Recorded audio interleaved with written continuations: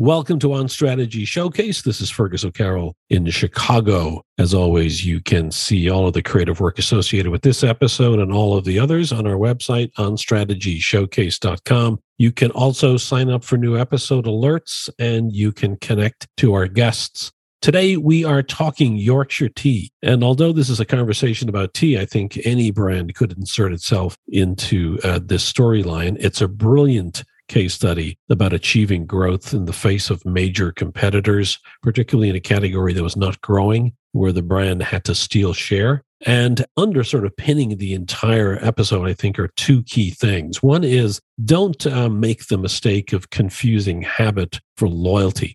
And you'll hear some great perspective on that topic as we go through this. And also, don't make the mistake of kind of assuming that your giant competitors will react the way you think they'll react to what you do. And we get some great perspective, too, on how these two giant competitors that Yorkshire Tea was competing against, how they did not actually react in the way we might think and why. I really enjoyed Dom Dwight's perspective on this. It's a terrific episode about brands that, in the face of what one might think are very difficult obstacles, overcame it and went from, I think, 5th or 6th in its own category to being number 1. An amazing journey of achievement in stealing market share from major incumbents. So I hope you enjoy this. It is Dom Dwight, Marketing Director at Taylors of Harrogate in Wakefield, England. They own the Yorkshire Tea brand, and it's Laz Horner, Strategy Partner at Lucky Generals in London. Enjoy. From a U.S. perspective, we're more of a coffee-dominated country here. And one of the interesting things when I reflect back on when I was younger and I'd watch my mom or other parents drink tea, they drank tea when they were at home or when they were at work. But when they went out to a restaurant, they had coffee at the end of the meal. There was this sense that coffee kind of played or deserved or played a different role in an experience, Laz. Is that something that you see from your perspective living in the UK? At least among the older drinker. Yeah, I think coffee has made inroads in the UK. We're not immune to the kind of Starbucksification of the world, and we weren't immune to that wave. So I think it's fair to say that there is more coffee drinking in Britain than there used to be, a couple of decades ago.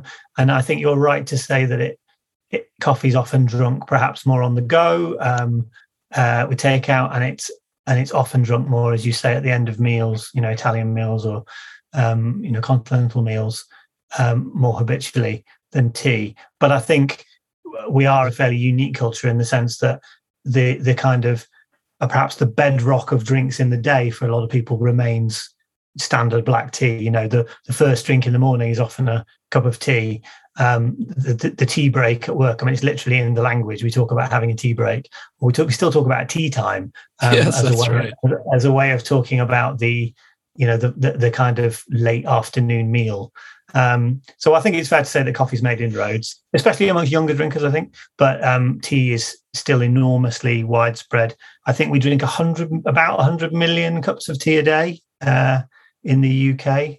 So that's 1.6 or 1.7 or something per person. So when we in our conversation here, is my understanding is we're talking predominantly about tea bags, and we're talking predominantly about black tea. This isn't sort of like a matcha tea thing or a green tea thing as much as it's a traditional black tea bag. Is that fair to say, Dom? Oh, absolutely. So all of that previous stuff around the role of tea in British culture, what we're fundamentally talking about, that standard black tea, the kind of English breakfast type blend in a tea bag. You do sometimes get people who will make that kind of classic tea as loose tea, but that's quite a small part of the market compared to standard black tea. And then we do have that other tea culture, the specialty tea culture, the fruits, the herbals, the greens, and even the matchas. But those are quite small markets. Some of them are in quite rapid growth from quite a small place, but the kind of mainstay, the bit that kind of feels like it's been part of culture for centuries, that's the tea bag.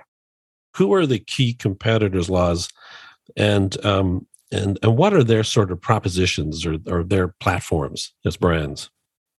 Yeah, so there's two brands who I guess you would sort of regard as the Goliaths of, or traditionally were the Goliaths of British tea, and those are PG Tips and Tetley Tea. Two very big brands, PG being kind of number one and Tetley number two when we started working with Dom back in kind of 2017, 2018. And actually they have been built as brands largely with very famous and very consistent advertising for literally 50 years. I mean, people talk about, 5 years of a campaign is longevity these days, but PG Tips started running a campaign featuring chimpanzees from the zoo, dressed up, having tea parties, etc. back in 1957, I think it was. And they ran that campaign for 30, 40 years until people realized it was inappropriate. And then they swapped to a kind of a character called Monkey, who is a sort of child's toy version of a chimp, a cuddly toy, but still a chimpanzee. And the Tetley Tea Folk was Tetley's campaign. So they had these little kind of characters from the north, dressed in little kind of white factory outfits, who were meant to represent the experts who were making Tetley tea, little animated characters that they used on everything. And those campaigns ran for, as I say, decades.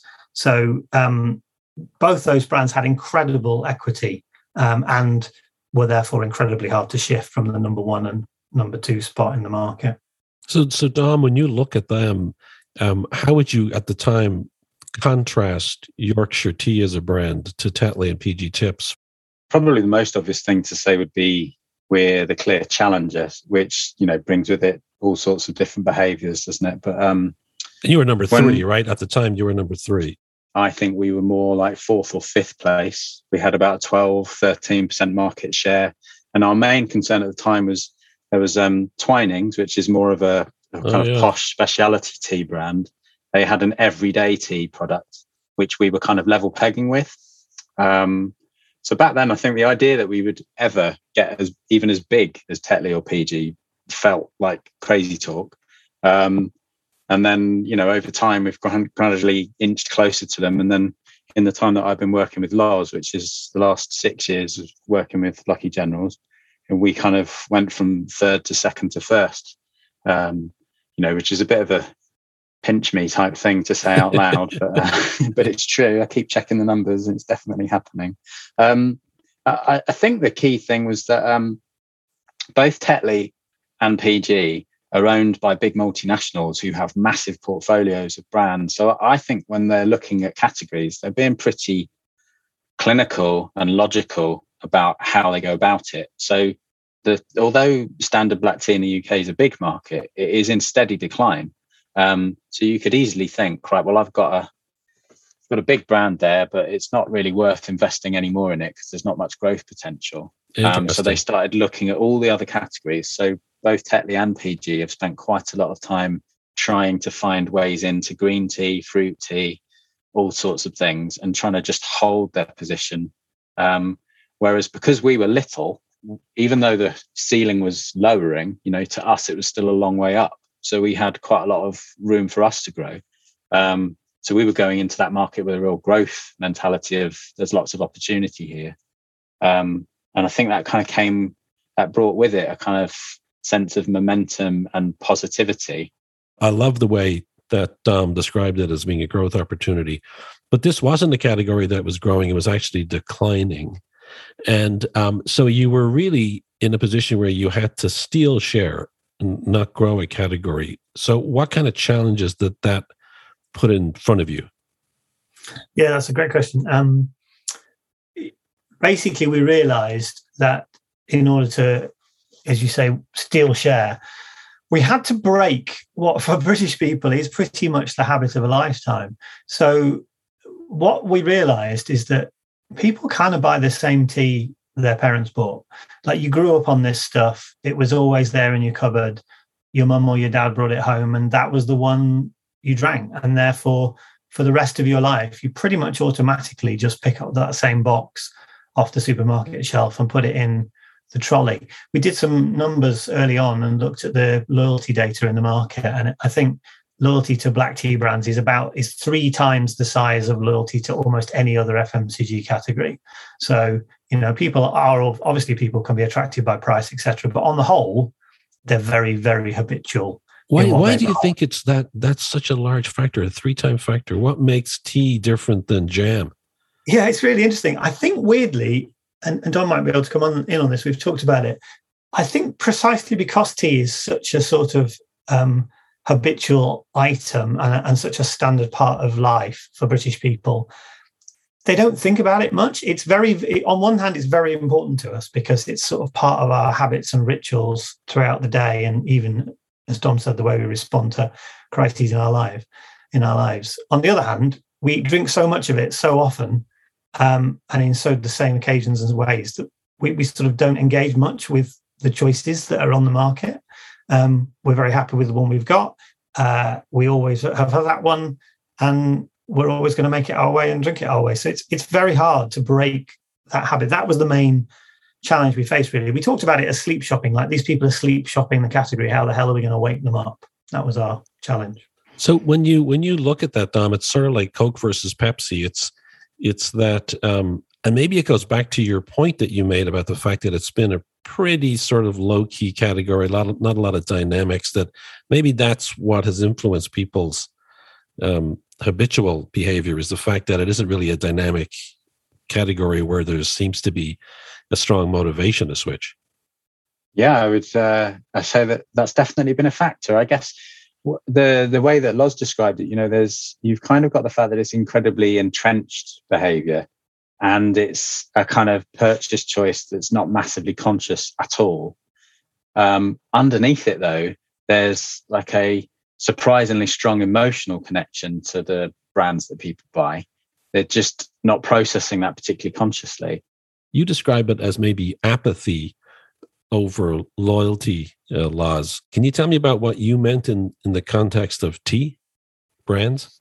Yeah, I guess what we were getting at there was this fact that I think, as Dom said, that there had been a degree by the multinationals of almost slightly ignoring the consumer. In fact, I think they'd actually value engineered their products a little bit over time. The amount of tea in the bag would go down a little bit, or the quality perhaps of the ingredients sourced from overseas they might be able to cut a bit of money there. And they knew they could do that because of this, as Dom said, sort of ingrained habitual behavior that meant people just wouldn't, it would have to be something pretty radical that would make people stop buying their brand of choice. So it didn't really feel like fierce advocate loyalty. It felt more like, as I say, sleep shopping the category. And Yorkshire Tea, with its kind of absolute focus on quality of product and a challenger positioning, it felt like it could try to champion tea again, I guess, for British people and say, look, there is something better out there and you should come and try it. Before we dive into sort of defining your target, I wanted to first touch on the reputation of Yorkshire Tea. What was the brand's reputation at the time when you started working with it? And was it a regional or a national brand? One nice little fact that's always made me smile about Yorkshire Tea is that the brand was created in 1977, which coincidentally, so was I. So I quite like the idea that I'm the same age as the brand. But when it was first, the reason why I'm saying this is when it was first created, that the ambition for Yorkshire Tea was quite small. It was to create a tea for Yorkshire people, blended for Yorkshire water. And then over time, I think that this is well before my time. Obviously, I was busy probably playing with Lego on the living room carpet or something. But we realised that there was an appeal about Yorkshire Tea that went well beyond the boundaries of Yorkshire, the county. So it was gradually becoming a national brand. By the time that I joined the business, it was much more established as a national brand, but there was still quite a lot of work to do, to just make sure that it was available everywhere, for one, and then to gradually chip away at consciousness of consumers in other parts of the country. So definitely at the point when I joined, it was well on its way to becoming a national brand. And I think what we were trying to do was trying to figure out, like, how had that happened? Like, what was it about the kind of regional branding of this now national product that was helping to win over people who maybe had no connection with Yorkshire? Is that the sort of the problem that you went to Lucky Generals with? To help articulate yes and that? No. I think Loz definitely will be able to comment on this too. But I think we'd begun to figure it out, but we needed more help. So there's certain things, I think even if you're not from Yorkshire and you've not really been to Yorkshire, I think for the average Brit, there's still an idea of what Yorkshire is in your mind.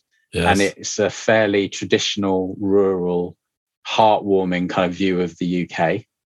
And I think there are also some, stereotypes, obviously usually a bad thing, but there are some nice stereotypes about Yorkshire, about the idea that people are pretty straightforward. They say what they mean, trustworthy, hardworking, all those kind of things.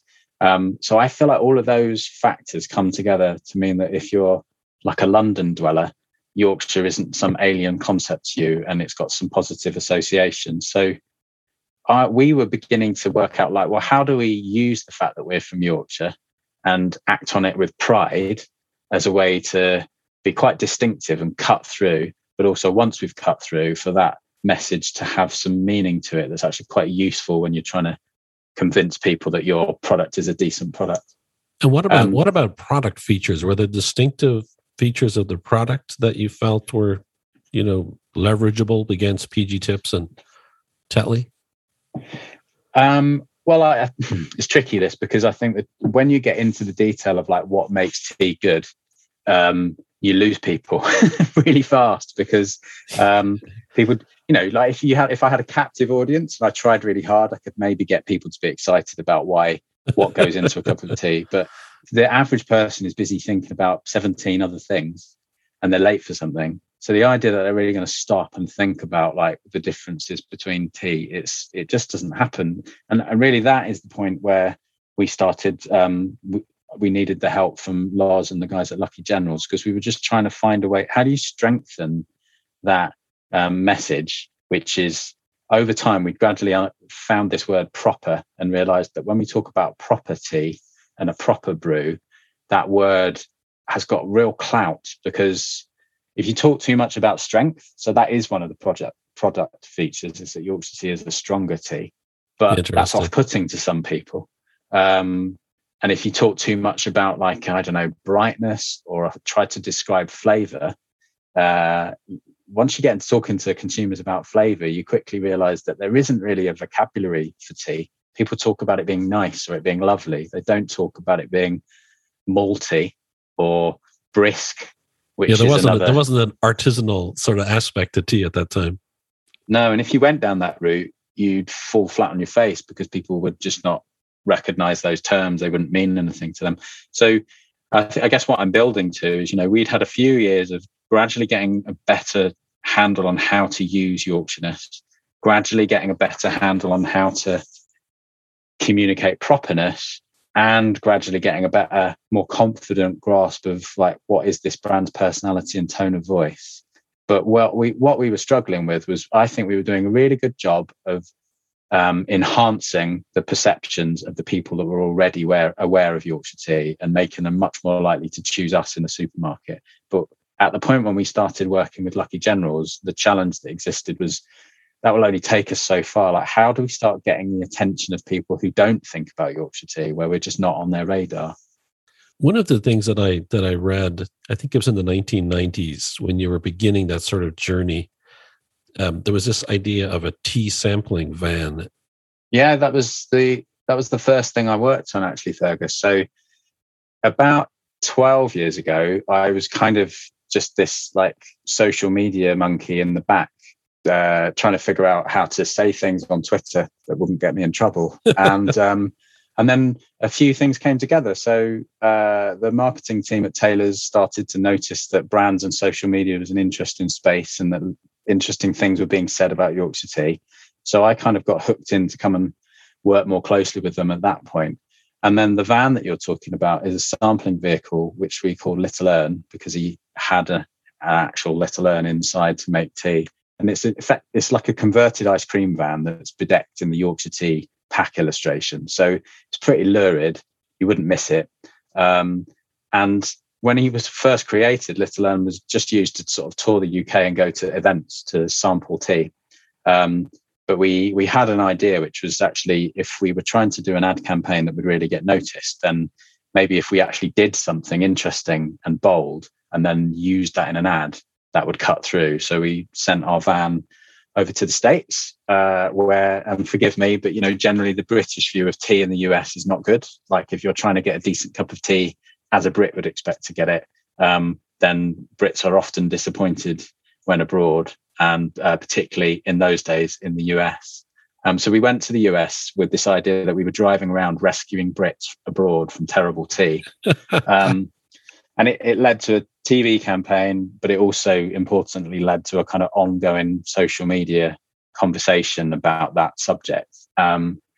That was probably the first campaign we did that really felt like it had punched through. But going back to the kind of story I was telling a few moments ago, I suppose the key thing is, although that punched through and we then built on it with a few more campaigns over the years, we were still hitting this bit of a ceiling where our approach to advertising was landing really well with people that kind of already knew us, and it made them think much better of us. But for those who didn't really think of Yorkshire Tea, it just still was not quite cutting through, or at least not cutting through to the scale that we needed. So Lars, when let's given all of that, the brand comes to Lucky Generals. You guys take a look at it. How do you begin to look at the target? As we talked about earlier, this is really about stealing shares. So, are you looking at a PG Tips drinker or an Tetley drinker? Are you studying them, or did you come at it from a different perspective? Yeah, we did very much with this objective of going beyond preaching to the choir and starting to reach out to some of those habitual sleep shopping consumers. We did very much have the kind of the core PG and Tetley drinker in mind as our audience. So we knew we had to wake them up and get them to notice Yorkshire Tea, perhaps for the first time. But actually, this is an example of a campaign that didn't really come from audience insight, because I guess they were our objective, winning them over and getting them to notice us. But actually, it was looking really at the company and its culture is where the idea came from. So tell me about that. I remember going up for the very first kind of briefing. It was a pitch. So actually, there's multiple agencies, as you often have in those situations. And we all got this great day's worth of induction from Dom and team. And they talked about properness as a philosophy, and how they have this phrase of like, we do things proper, which is a very Yorkshire way of saying we do everything really well. And it was written on the wall, actually. I remember still got a picture of it. We do things proper written on the wall with all the staff kind of photos underneath.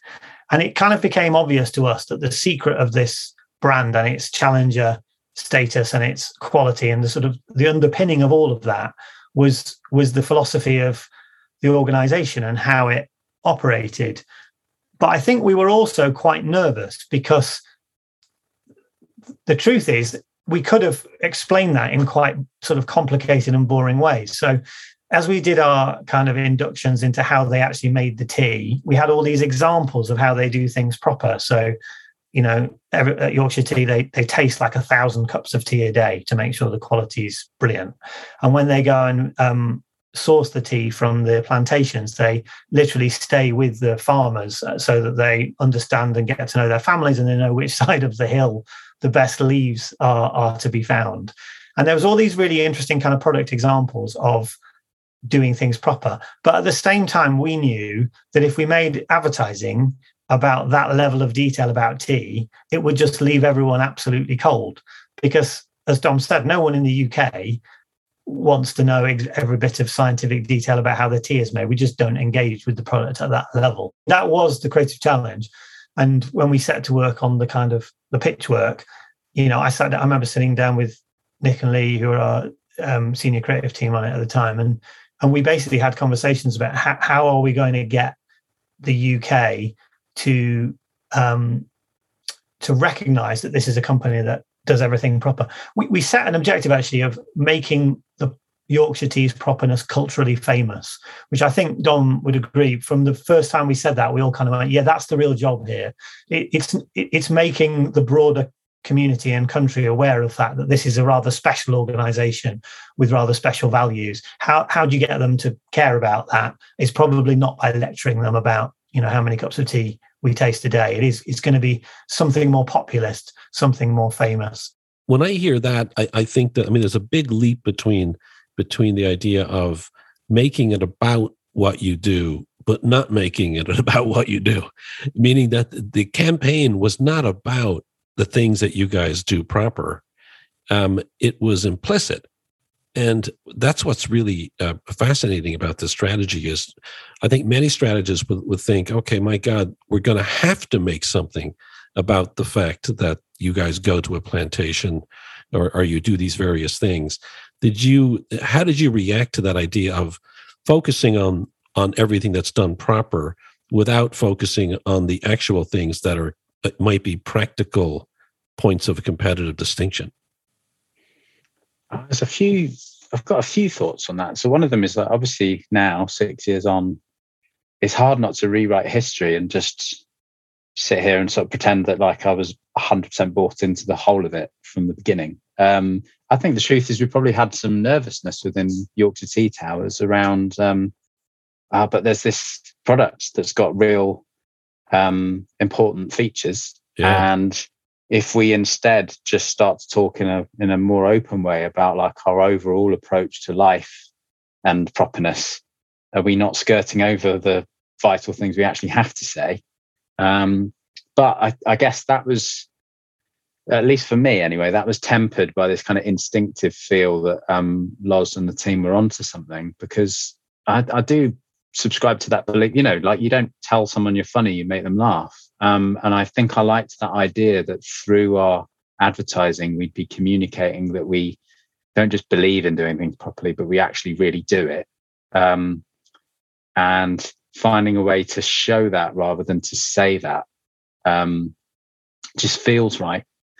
I think something else that really won me over was so much advertising ends up feeling like it kind of makes sense on paper, but then the creative itself just feels really like uninspired or lacking in spirit. And I probably watched too much TV when I was a kid. So I've got a real fondness for the advertising of 20, 30 years ago when ads were really funny and were often more entertaining than the programs they interrupted. So that's right.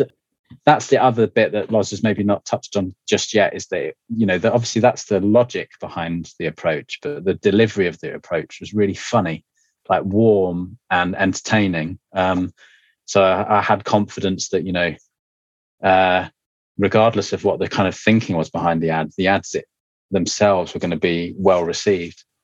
So, one of the things that you mentioned, and I've read, Loz, is this idea of the broken windows theory. I thought that was fascinating. Can you tell us what that is and why it's relevant to your strategy? Yeah, the broken windows theory was a famous sort of psychological study where some academics basically posited that you could sort of fix. To address big societal issues, you could start with sort of small actions to show you were really doing something to make a difference. So, for instance, if you want to stop sort of crime on the subway, you start by, wiping off the graffiti to show that you're making this a nicer environment, or you fix the broken window to show there's no vandalism here. So small actions can make a bigger point about what the organization or the environment is like. And this goes back to the kind of truth really behind this campaign, which is whenever we went back up to Yorkshire Tea to learn more about the tea making process or try a new batch of something during this pitch process, it wasn't wasn't really that we noticed. It was the small things that were happening around the headquarters that were being done proper that seemed more emblematic of that culture of doing everything proper. So I remember that on the front desk, they always used to have my name on a little stand saying, "Hi, Loz, welcome, Loz." on the and I was like, what other company has ever known I was coming That's and great. set up a little thing? And I remember, Dom, you might not remember this, but I think it might have been the pitch briefing day, but I think it was May the 4th, which is of course Star Wars Day, and Yorkshire Tea have a brass band. Of course, they have a brass band because they're from Yorkshire. And I remember being played in by this brass band, and they played the Star Wars theme because it was and it was those examples of not necessarily the tea making, but everything else being done proper that seemed to us to speak of this culture of a place where everything is done proper. And perhaps the broader nation could understand and relate to that, because if we see something small being done proper, then obviously the big stuff must be done even better. So you have this idea. I can see how it clearly makes the business feel good about itself as a strategy and as a platform. And I'm sure you brought it to life in certain ways.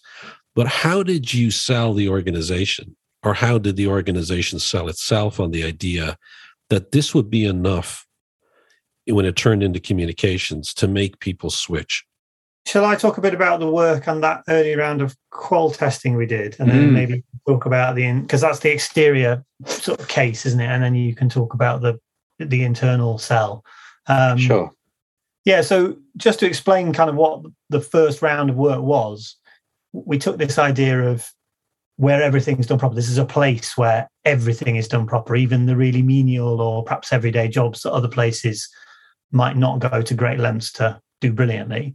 And to bring that to life, we decided we would try and hire some of the most kind of famously talented people from Yorkshire, because it's Yorkshire Tea. So Yorkshire celebrities who were famous for being particularly good at something.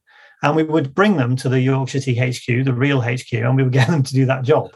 And that would be the basis for our TV campaign. So our first three were for doing the interviews, for interviewing new sort of candidates. We had Sir Michael Parkinson, who is a very famous sort of talk show host in the UK, like a Jay Leno or one of your late night show hosts. So he was, and he's been around for decades. Yeah, he's been around for a very long time and very famously known as being from Yorkshire, a son of Yorkshire. So he interviews new candidates in one of the TV ads. Would you like to come through, please?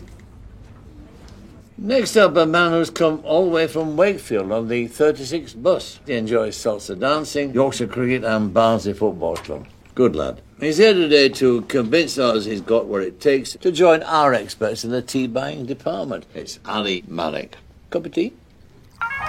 Sorry. Sorry, man. Tell me all about yourself. Yorkshire Tea, where everything's done proper. We had my personal favourite, the hold music.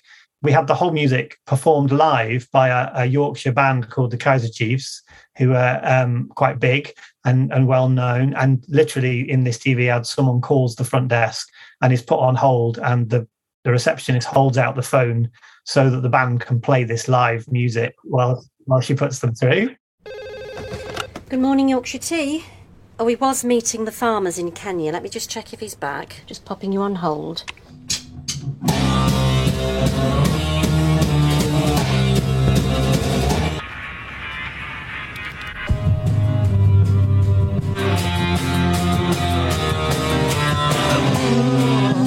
Thanks for holding. Putting you through. Yorkshire Tea, where everything's done proper.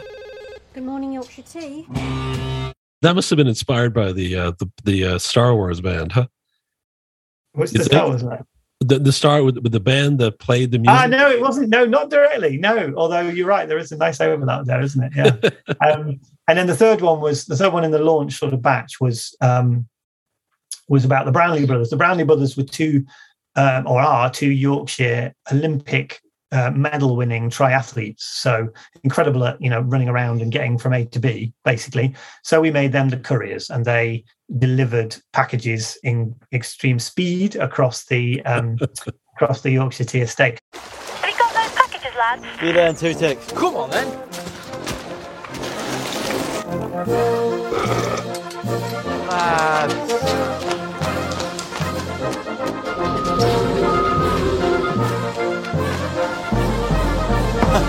yet. Oh, sorry. See you as gold, right? Yep. Thanks for that. Yorkshire Tea, where everything's done proper. So those were our TV spots. And the idea was to go, look, even for these menial jobs, we've hired the best that Yorkshire has to offer because we do everything proper. And actually, one of the first things we did was some qual, because we kind of all, as Dom said, we all had a sense that this could cut through. This could make even your kind of habitual PG drinkers or your Tetley drinkers wake up and think, oh, that actually is kind of funny. Brand does seem like a brand for me. It is delivering a clear message about quality and doing it implicitly, but saying this has got to be a better product because these guys do everything proper. But we wanted to test that. So I remember doing focus groups in both Yorkshire, because we needed to test it amongst the heartland, and also down in London, and especially the posh boroughs of London, where perhaps people are more cynical about Yorkshire as a county. And it went down very, very well. And I remember thinking we have got something powerful here precisely because people are not overthinking it. They are just enjoying the story of a brand and an organization that does everything to the nth degree. And then they're taking out the implicit message that the product must be better as a result. And then, so was that helpful for you, Dom, in sort of giving you what you needed to sell it internally, so to speak? Actually, not at first. I don't know how well Loz will remember this, but there was a tricky period because remember this was all part of the pitch as well. So Lucky Generals were not just trying to sell the idea, but convince us that they were the right agency. And I think it's fair to say I was already well on board, but I had to convince my boss about both the agency and the idea. And I think there was quite a lot of trepidation about the use of celebrity at first, because I think there are other brands and other ads that feature celebrity as a way of getting attention, but the connection with the celebrity is really thin, and the use of celebrity, it just feels very contrived. And so I think I had to work quite hard to explain how this was going to be done, and that it was going to be done in a way where we were respecting the celebrities' kind of talents, but we were kind of playing with the idea of their fame in that they would be just another member of staff. There was nothing special about the fact that Sir Michael Parkinson was doing the interviews. So any cast who were playing staff members, they wouldn't react as if it was surprising to them to see Sir Michael Parkinson doing the interview. Yeah, it's just exactly. another day. And I think as the script gradually developed, I was able to kind of quell those nerves that it was going to come across as a bit of a tacky thing to do, and gradually get people on the sort of page that it's going to, that it would land really well and be really funny. But did you find, I'm curious though, had you as an organization, a marketing organization and the management of of the company, had you gotten to the point where you had tried the rational done in interesting ways, and it hadn't been working, and that helped build the case for doing something very distinctively different? Or not? It's a good question.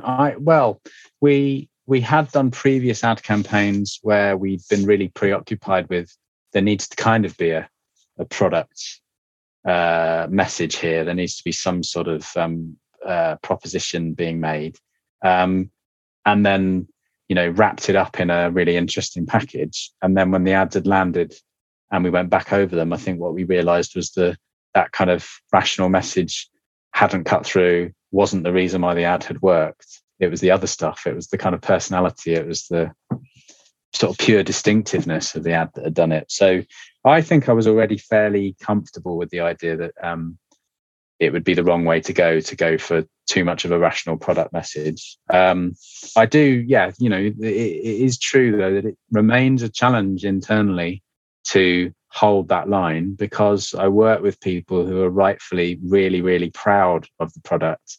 I'm just thinking of Keith, the guy who heads up our sourcing function, he's got tea buyers there who work really, really hard to build relationships and source the best tea they can. So when I sit with him and say, no one cares, obviously what I mean is people do care. It's very, very hard to get their attention through TV to get them to engage with that. And that is not the most effective way to ensure that they are more likely to buy our product.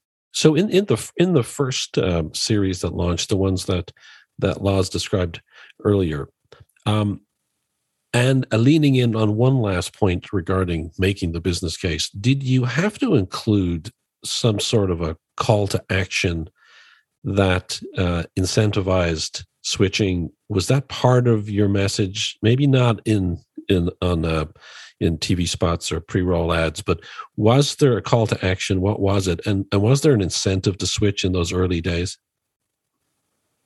Not in the work.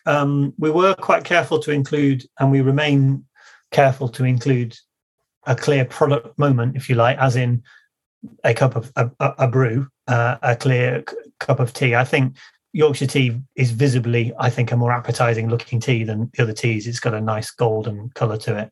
So we try and make sure we include that. But we didn't include any kind of rational, half price now or go and buy it today. And I think that's partly because in this country, I think because you're entirely buying it from supermarkets and that's, your weekly shop. I don't feel that British people always need to be told where to get this stuff or, how to obtain it. It is very much, if it's in your mind and we've managed to make a dent in your consciousness, hopefully the next time you walk in to that store, you might just pause before your hand picks up the regular box on the shelf. Was there any alignment with kind of in-store promotions or anything at launch, Dom? I can't remember. Yeah, absolutely. I mean, the advertising is effective enough that it still has a positive impact when it's working on its own. And kind of in-store promotions are really effective too. But we've noticed a really, really clear multiplicative effect when we get everything to work together. So when we're running a TV campaign that's good and is effective, and the stores also have like Yorkshire tea really well displayed at fixture, good merchandising with maybe a decent deal that compares well to the promotions on other brands. That's everything just kind of clicks together at that point. So maybe it's not something that happens a lot actually when you talk about marketing, but I absolutely have to give credit to the other parts of the business at Taylor's for kind of mobilizing so well to make sure that each kind of piece was in place. I think when we do that, so we don't necessarily need a price message or a place message in the ad if there are other people making sure that price and place have been really well executed. Right. Was Taylor's I beg your pardon, was Yorkshire tea, is it a premium price brand over Tetley and PG Tips? Yeah, and at times the price premium is quite hefty. So standard black tea, the humble tea bag in the UK is really has been really atrociously commoditized over the last 20 years, and going all the way back to our previous conversation about PG and Tetley and the way they've nurtured the category. There has been a kind of really fierce fight over pricing and heavy promotions, and then that breeds a kind of like, well, let's rethink the product and see if we can trim some costs there. So tea is just very, very cheap, too cheap. So we're coming in because of the quality of the ingredients we buy, there's a limit to how cheap we can sell it for.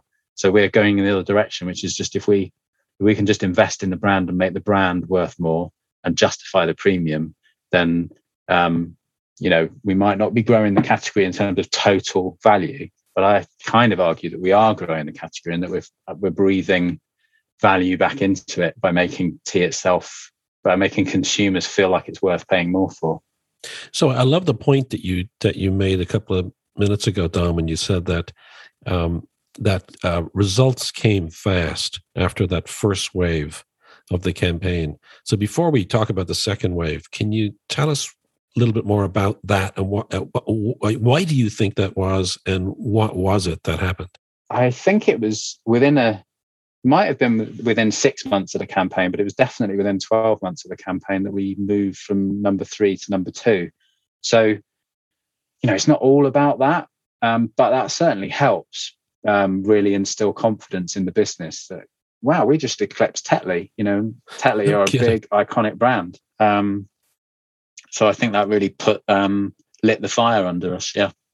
So, Lars, before we go into the second phase, why did people switch? I think people switched because they noticed a brand that they previously ignored, despite its regional success and its success amongst its advocates. They just hadn't tuned into the category at all, really, because they were doing the same thing they'd always done. And at I remember getting the first wave of tracking data, which came really quickly, a month or two after the work. And I remember looking at not just the likability scores and the awareness score going up and so on, but I think we asked the tracking agency, an agency called The Nursery, who are great, to cut the data by people who already drank Yorkshire tea and their response to the work versus people who didn't drink or hadn't previously drunk Yorkshire tea and their response to the work. And we could see that we were no longer just talking to the choir, no longer just preaching to the choir. You had these enormous lifts, like month-on-month lifts, in sudden kind of awareness of Yorkshire tea and people agreeing with phrases like it makes a high-quality tea and it's worth paying a little bit more for. So you could see that we'd just broken through the ceiling, perhaps, on the brand. The next phase has a couple of spots in it that are called, one's called Induction and one's called Warehouse. Lars, tell us about what was the ask as part of the brief for this work, and how do you see this work as being distinct from the first round? Yeah, so I think there's a kind of point to make here about consistency. We were very, very clear that this formula was working, and I guess resisted any temptation to radically tinker with success. So it was about finding our next, we called them our next few hires to work at the Yorkshire Tea Factory in menial jobs. Who are our talented celebrities going to be? They have to be from Yorkshire. So there was actually quite a fun and an interesting process where we kind of matched every famous person from Yorkshire to a potential role they could play at the Yorkshire Tea HQ to prove that we do everything proper. Then you have to look at who's available and who can you afford. So there's an interesting kind of strategic, creative triangulation of factors. And then you have to decide, how do we best spend this money on this next round of work? And I think the very deliberate thing we did, because the two spots we made, one featured a magician called Dynamo, who's from Leeds, who's perhaps not a kind of huge A-listing talent in the UK, but did a really good job of increasing the kind of diversity of talent within the campaign. He's British Asian, and spoke to his kind of he was coming back from some time off. He had a new tour going, so it was quite topical. And in that ad, he's famous for a kind of levitation trick he does. So in that spot, someone in the factory basically asks, "Can you get some tea from the top of that? We need some tea from the top of that set of shelves," and he literally levitates up to get tea and comes back down again. I didn't get that at all when I watched it the first time. You don't know I love it. Now that you explain it, it makes total sense. Yeah, it helps if you know who he is. Yeah, it does.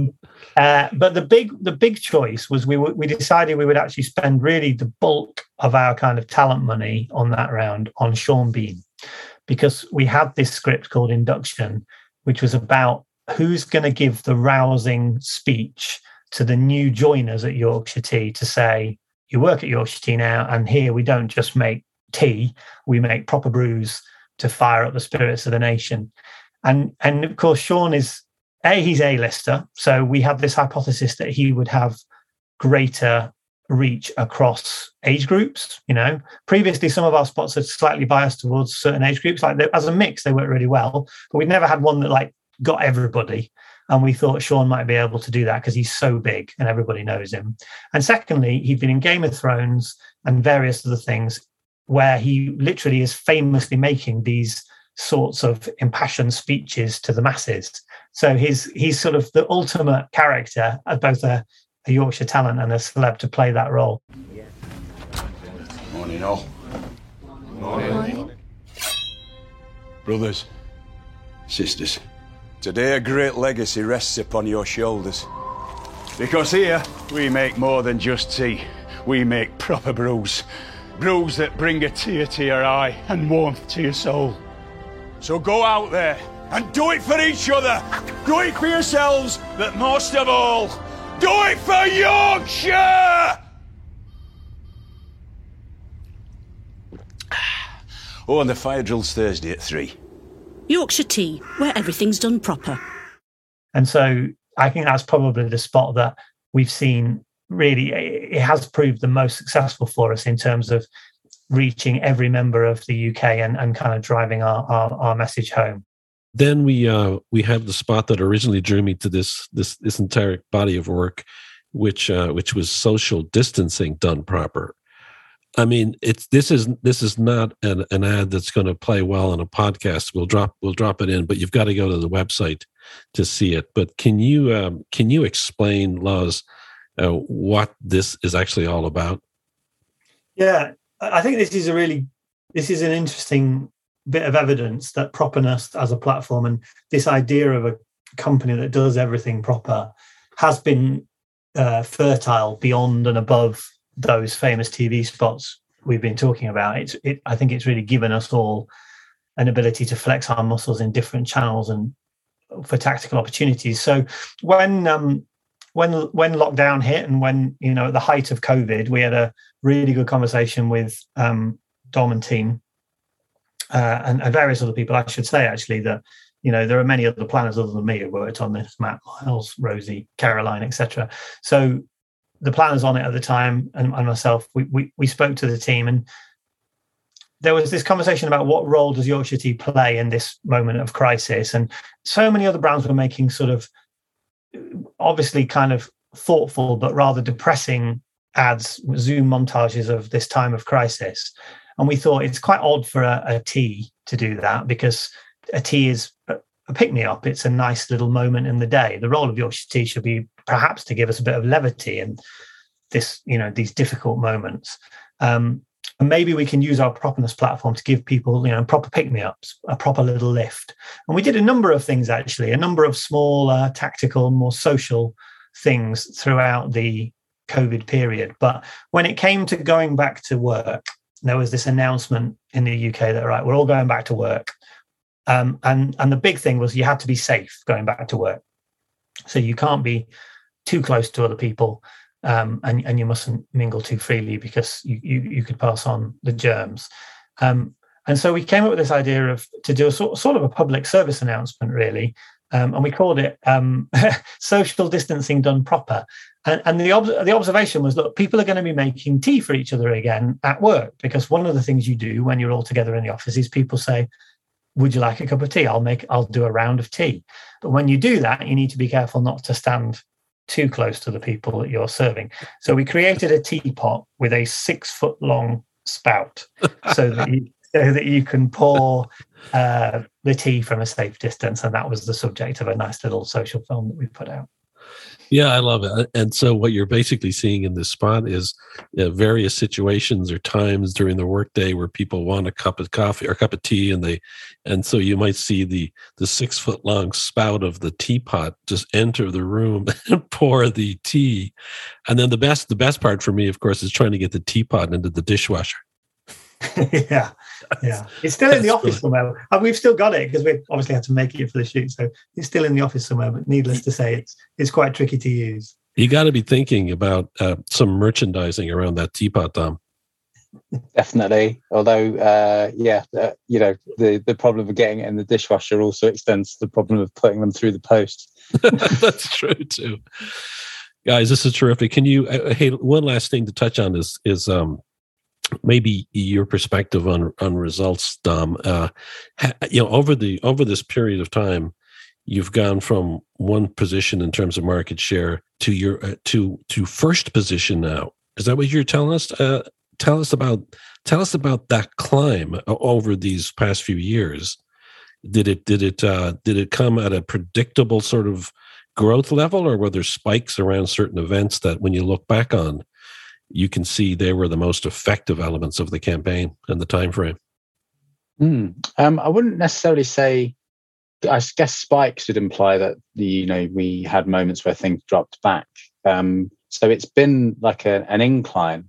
It's more it's been a much steeper incline, a much faster period of growth than we really expected. But I don't think we really thought that by now that we would have overtaken PG Tips and become the number one. But that's massive. I mean, as I understand that, I think people are going to be curious. Like, what was your share versus PG Tips share when this started out? Well, when I first... Go on, you go, Loss. Well, no, I had a look at that, actually. I think you should talk about when it was when you first started. What was it back when you first started? It was about 13%, was it? Yeah, I think we were 13%, and then PG and Tetley had about 33% each. So, 2/3 of the market was just two brands. Yeah. And then I think before we started working with you, I think you'd managed to climb to I think you were like 21% or something. And then PG was still at the kind of 33% level. And I think I'm right in saying, I just had a look at the newest data. I think we're now 34%. And obviously PG and Tetley are now much lower, I think, in the 20s.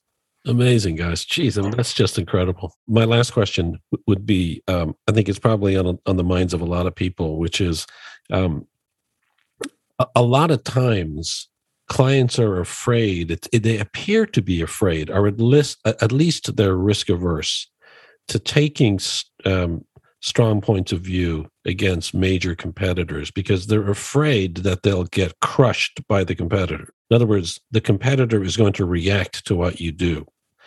Did Tetley Tea or did PG Tips react to your aggressive growth and what you were achieving, or did they stay somewhat sort of apathetic? Good question. I think they were relatively apathetic at first because, like a lot of disruptions, Yorkshire Tea's growth probably it happened slowly and then all of a sudden. So I think for a while they were content to just kind of try and crush us by outspending us on TV and out promoting us on the shelf. But I think over time they kind of gradually realised that we were onto something. That it was the way we were saying what we were saying rather than just how much money we were spending on saying it.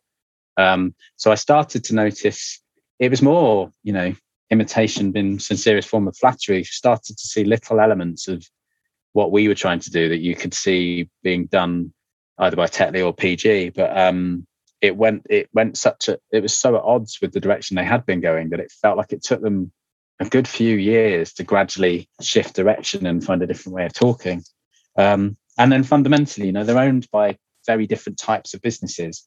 So they seem to go through these spells of a big amount of investment, not a quick enough payback, and then they drop it. And they're not going to get a big turnaround like that. If you have to have that leap of faith and then keep going. Most marketing's cumulative, isn't it? It is Dom Dwight, marketing director for Taylors of Harrogate in Wakefield, England, and Laz Horner, strategy partner at Lucky Generals in London. Thanks for your time, guys. It's a great story, and I think there's inspiration all the way along for strategists and other marketers who are dealing with trying to grow share, and I think lots of lessons to be learned. Thanks for coming on today. Thanks, Fergus. Thank you, Fergus. And we'll see everybody on the next episode.